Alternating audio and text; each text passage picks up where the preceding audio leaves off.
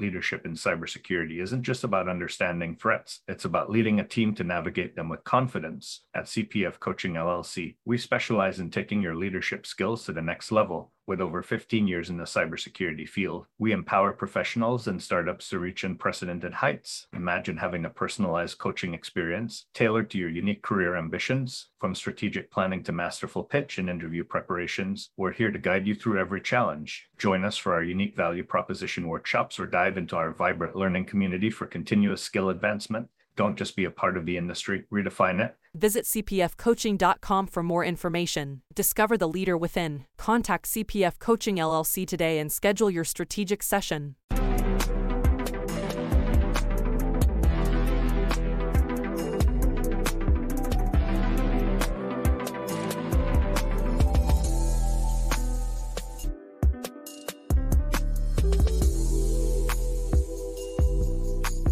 Welcome to another episode of Breaking into Cybersecurity.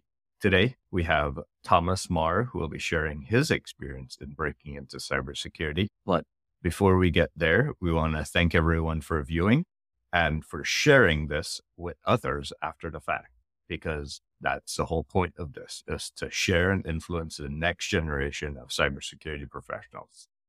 Thomas, tell us about your background and your time before cybersecurity. Absolutely. Thank you, Christopher.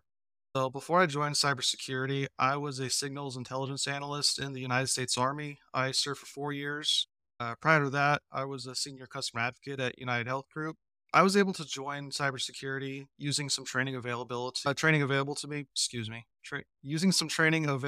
me while I was in the military. And if you're a veteran, there's a lot of options out there for transitioning, and thankfully I was able to take advantage of such. Let's talk about that. Your time in the military as signals intelligence, was that actual ones and zeros, or was that signals as in frequency? Yeah, and signals, anything that sends a signal, cell phones, anything that has wireless communications. That's essentially, I need to know about it. I need to be able to produce actionable intelligence on it. It definitely was a good transitioning point into getting into cybersecurity. Between that, between the responsibilities an intelligence analyst has, just holding that security clearance gives you a really good InfoSec mindset. Let's talk about that. As an analyst, how do you take such vast quantities of information and condense it for your target audience? It boils down to understanding your mission mostly.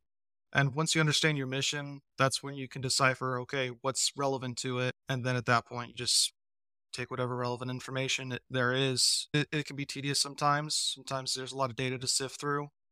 But at the end of the day, you're there to do a job, and hopefully you do your best. It seems like that alone is a perfect example of what a role in cybersecurity would do. If you're a threat intel analyst or even a SOC analyst, going through the logs and trying to figure out what's the relevant logs that you need to surface for an incident. I would say it's very relevant. It's a very similar mindset. So that's one way I think.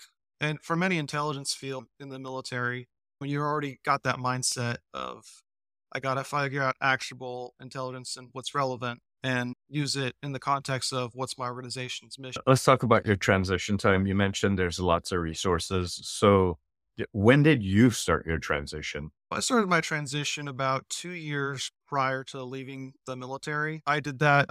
In doing so, I guess I started my bachelor's degree. I'd finished up my associates. I decided to pursue a few certifications. And I didn't just figure out what I'm going to say here.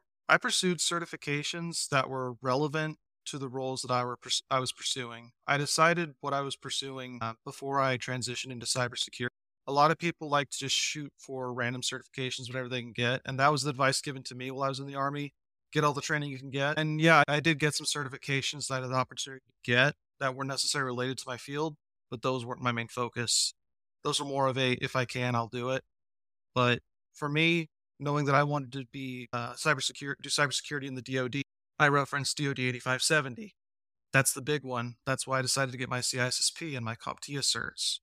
How did you decide what you wanted to do to start a transition? Absolutely. So I looked at the skill sets required of all the different roles that were available. And I also looked at how some of those roles were relevant to me. Like you brought up earlier, as a SOC analyst or a threat intelligence analyst, sifting through data, finding actionable intelligence. And that resonated well with me.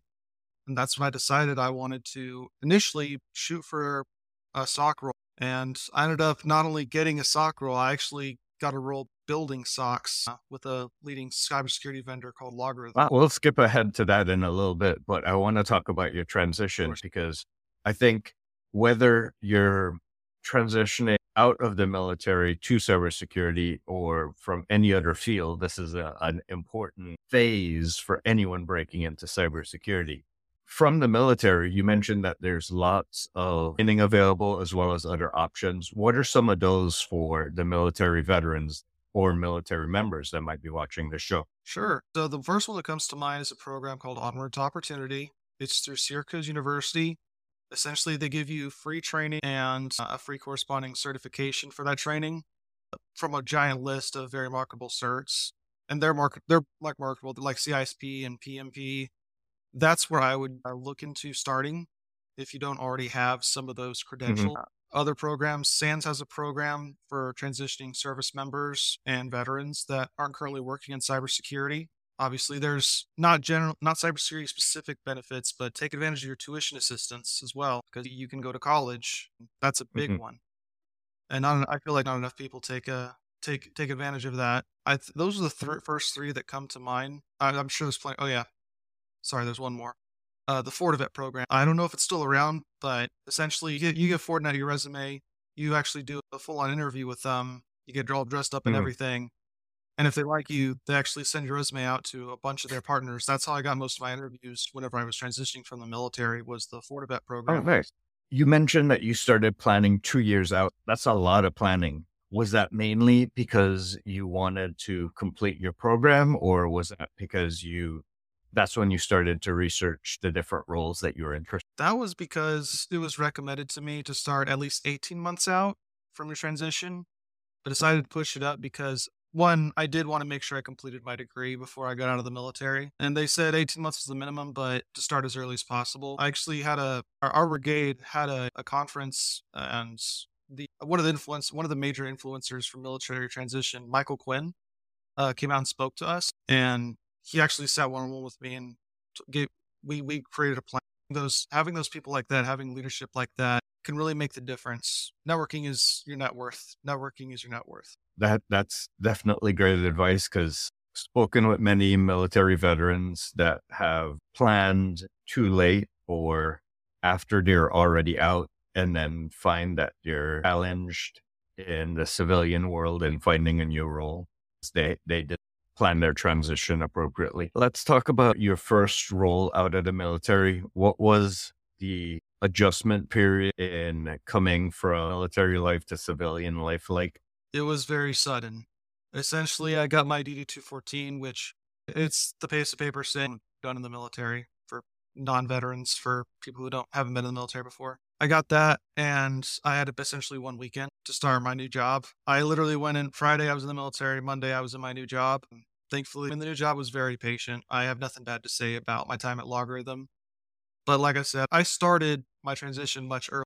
I looked into what am I going to have to get good at? What am I going to have to do to have a smooth transition? That's why it's a good thing I didn't start. But like one weekend is a very short time to transition. You do not want to have just one weekend. You'll get run over. The world's going to run you over. That's why you need to start as far back as you can, in my opinion. No, there's a statistic that I've seen that it takes on average 1 week for every $10,000, no, 1 month for every $10,000 worth of salary for a true transition.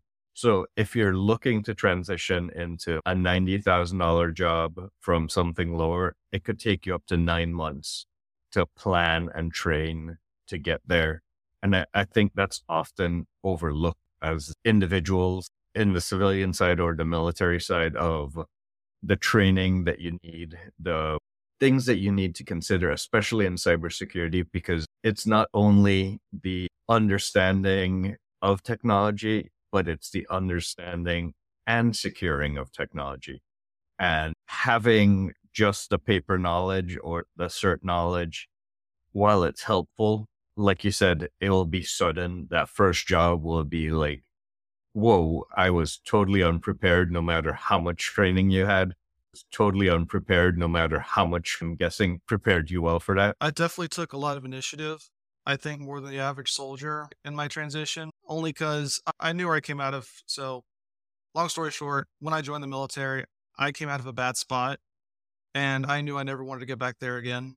And that was my motivation for taking the initiative that I did. Nice, nice. So you got your first role. You said it hit you like a brick wall. What did you do to speed up and catch up and get going? You got to be like a sponge, in my opinion. You got to soak up all the knowledge you can.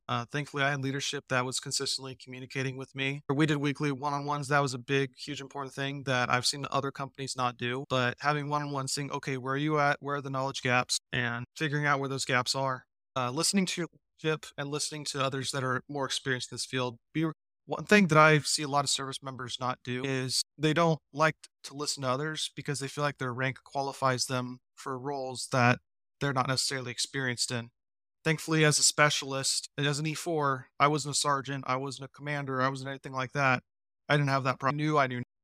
For those that aren't in my position, be ready to put your pride aside and learn because it's ultimately going to help you. As you evolve in your career, going from the first job to, let's say, the second or third job, how did you go about improving your skill set, continuing your education along the way? Absolutely. I took advantage. So take advantage of a lot of companies, they have tuition reimbursement program, kind of like the military did for me.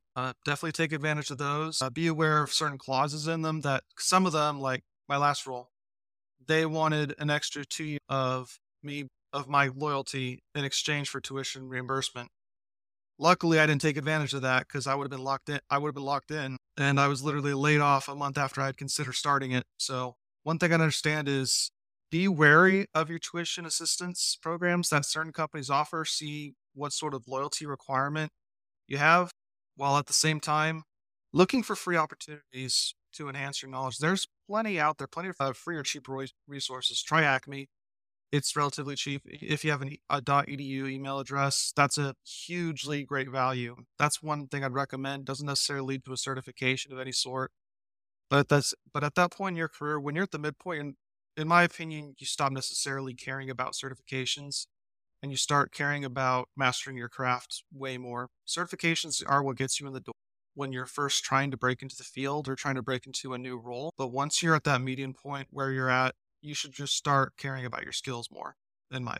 Okay, so you're laid off. I'm guessing that would be like a similar time, like if you were preparing to transition, you spent your time looking for a role. How'd you go about doing that? Absolutely. Good point, by the way. So the first thing I did was I told everyone close to me, hey, I've just been laid off. As they were walking me out of the building, I shot LinkedIn messages to my close connections, told them, hey, I've been laid off, told my family I've been laid off. And at that point, that they started helping me look for people. This is why I said earlier, your network is your net worth. If you find the right people in your network who will say your name in a room full of opportunities, it can make your job hunt significantly less difficult. And that's why even though I was laid off just all of a sudden, didn't expect it at all, I was able to find a new gig in less than 2 weeks. So spend your time networking. That's me. The networking part should never stop. Yes, the learning should never stop, but networking, that's what's going to that's what's going to find you the job. Learning is what's going to help you do the job, but networking is what's going to help you find the job, in my opinion. To answer your question succinctly, I'd say I took advantage of the network I had. How do you network? Good question. So I started on LinkedIn. The conference I mentioned earlier with Matt Quinn, he helped me set up my LinkedIn and everything. If you want to use my LinkedIn as a reference, anyone watching this, I welcome you. He didn't recommend I use the emojis that I use in my title, but that was more of a personalized thing. And if it costs me job opportunities, maybe I don't want to work there. But anyways, so I built up my LinkedIn based on what Matt Quinn recommended me. And it would take longer than we have for us to go over everything we recommended. But essentially what you're trying to do is LinkedIn is essentially like your online resume almost. You want to say what job you're targeting. You don't want to say trying to break into cybersecurity analyst in your title. You got to say cybersecurity analyst because that is the role you are targeting. Don't just say breaking into cybersecurity analyst role. He recommended I say the position I was in now and then state the position that I was moving toward. That was the big recommendation that I got that sort of blew my mind. There's other things you can do to optimize your LinkedIn profile that, again, I had a lot of experts learn along the way. Specifically for the veteran audience watching this, I highly recommend checking out Matt Quinn. He is full of knowledge, and he's one of the biggest reasons I've had success on LinkedIn today. So that's a tool or a platform to network. Yeah, I would say that's just the start. yeah. For example, I see you have close to 12,000 followers. I'm guessing 12,000 people you might not know one on one, but how many of those did you interact with? How many of those did you reach out to and ask about their role? Tell me about the nitty gritty of how you network. Absolutely. So I started out, my first connections were technical recruiters, and it was a very simple process. You go to the search bar, you type in recruiter, and then drill down to ones that are in your field. For me, IT and aerospace and defense. And then you also drill down to ones that are in your area, like San Antonio or DFW, which is where I am right now. And you just go down the list and go connect, connect. They're not going to turn you down. They're not going to turn down a potential candidate. That's the first thing I was taught by Matt Quinn when it came to specifically targeting individuals. And then you also want to target people that are in the role you're doing. You can just shoot them a message whenever you send the connection request, say, hey, I like your role. I want to be in that role. Obviously, not word for word what I'm saying, but I like your role. I want to be in that role. How do I do it? Those are two of the big ways that I connect with individuals. To put it succinctly, the first people you should be targeting are recruiters, because recruiters are going to get you that job. They're gonna see you and say, "Hey, I have an opportunity that suits you," and that worked well for me. I had more interviews than I can remember during my transition period, which led to 3 job offers. And of those, oh yeah, the one that that did receive did come through LinkedIn. So network with recruiters, network with people in your, and it's really hard to go wrong for that because the people in your field may also be willing to give you referrals, which is a huge point. Because I received several referrals whenever I was transitioning. And that's why you've probably heard this before. It's not about what you know, it's about who you know. And for me, it was a little bit of both. If you have that right combination, you can get just about anywhere, in my opinion. And so you went about reaching out to these people. Do you keep in touch with them? How do you just spam them and connect with them? Like, how do you go about it? So for the recruiters, it was spamming and connecting. For the people that are actually doing the job that you're looking at, that was more of a personalized connection. Let's talk. There's a few people in my field that I still keep in touch with on a near daily basis that I consider still to be mentors to me, because you never want to be the smartest person in the room. You always want to be learning. Otherwise, your skills are going to stagnate. And that's not something anyone could afford in this field, in my opinion. And obviously posting, I'm not a big social branding expert or anything like that. But posting consistently about things in your field, that's also going to show people that you're interested in what you're doing. Posting relevant content, commenting on relevant content. I'd say those are my key successes on LinkedIn. Is that part of your continuous education process as well? I wouldn't say I categorize it as such. I'd say my education is more of learning from the free resources available. I can see that, yeah, it absolutely fit. It absolutely fit because it is a free resource available technically. Talking to professionals in the area, I'd say, yeah, you could actually call it that. And reading and commenting and posting on relevant content, in order to be able to respond to something, you got to know about it, right? Or at least ask an intelligent question so you don't look dumb on the post. Yeah. And I found like a lot of people in cybersecurity, they're very willing to teach people. They don't tend to shame people like I see other fields do. They care about people learning. So if you have a question, ask it, in my opinion. Are there any other platforms other than LinkedIn that you use? In terms of networking, in terms of getting into cybersecurity, I wouldn't say there are. In my opinion, LinkedIn is a severely underutilized platform. In terms of personal and professional growth I've experienced ever since joining it, you will get out what you put in when it comes on LinkedIn, in my opinion. And I deleted my Facebook. I use LinkedIn instead exclusively. I guess Twitter is the only other one that people sometimes use to network as well, believe it or not. There's a big InfoSec community over there. It's a bit more dramatic over there. And there's a lot of misinformation, so you got to be able to sift through that. I'd say LinkedIn is my main source for networking and maintaining professional communications. Okay. Clearance jobs. If you have a security clearance, clearance jobs is the other place that I got a lot of my job offers from. If you have a security clearance, which if you're coming from the military, more than likely you have a security clearance. That's where about half the other job offers that I got came from. And honestly, the big reason for that is a lot of these people are only looking for, do you have a clearance and do you have a pulse?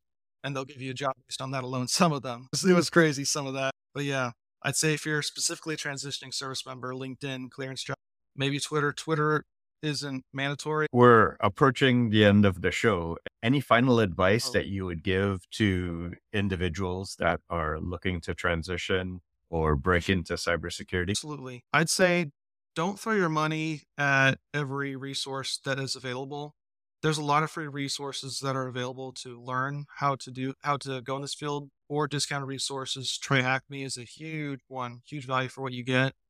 Don't go throwing your money at like Sands, spending $10,000 a course when you're getting stuff. It's not worth it. It's not going to pay off. The other thing is if no one takes anything else from this conversation that you and I have had, networking. Your network is your net worth. Talk to people who have been in your position before. Be willing to learn. Don't be so consumed in your rank that you feel like you don't have to start over.